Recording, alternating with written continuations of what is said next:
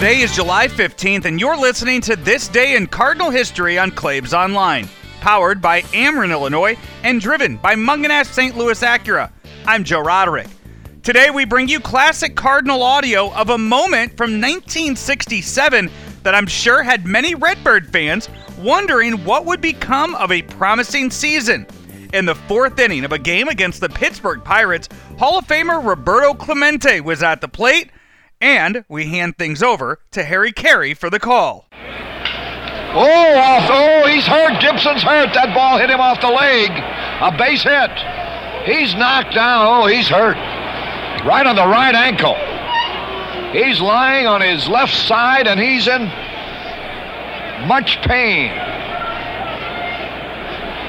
And here comes trainer Bob Bowman.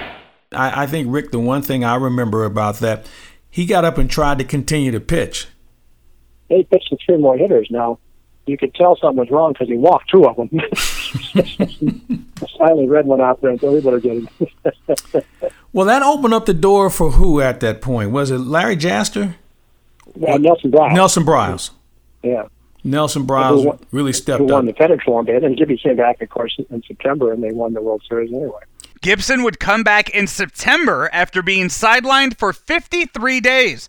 He finished the season going 2-1 and then went 3-0 in the World Series, pitching 27 innings and giving up only 14 hits.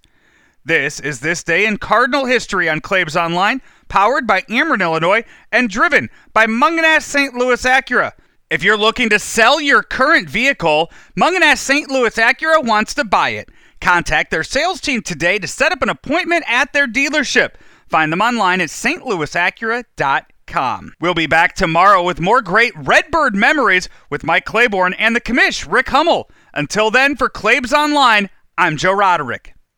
We love talking to the president and chairman of Ameren, Illinois. He is Richard Mark. Emergency Operations Center acts as kind of a central command center, and everything is dictated from there. They tell the crews that are out in the field where to go, where the main breakers are to go to de-energize the line, and then they verify that that line is closed, and they're able to tell 500, 600, 700 people that are working out in the field exactly where to go to make the proper repairs to get our system back on in a storm situation.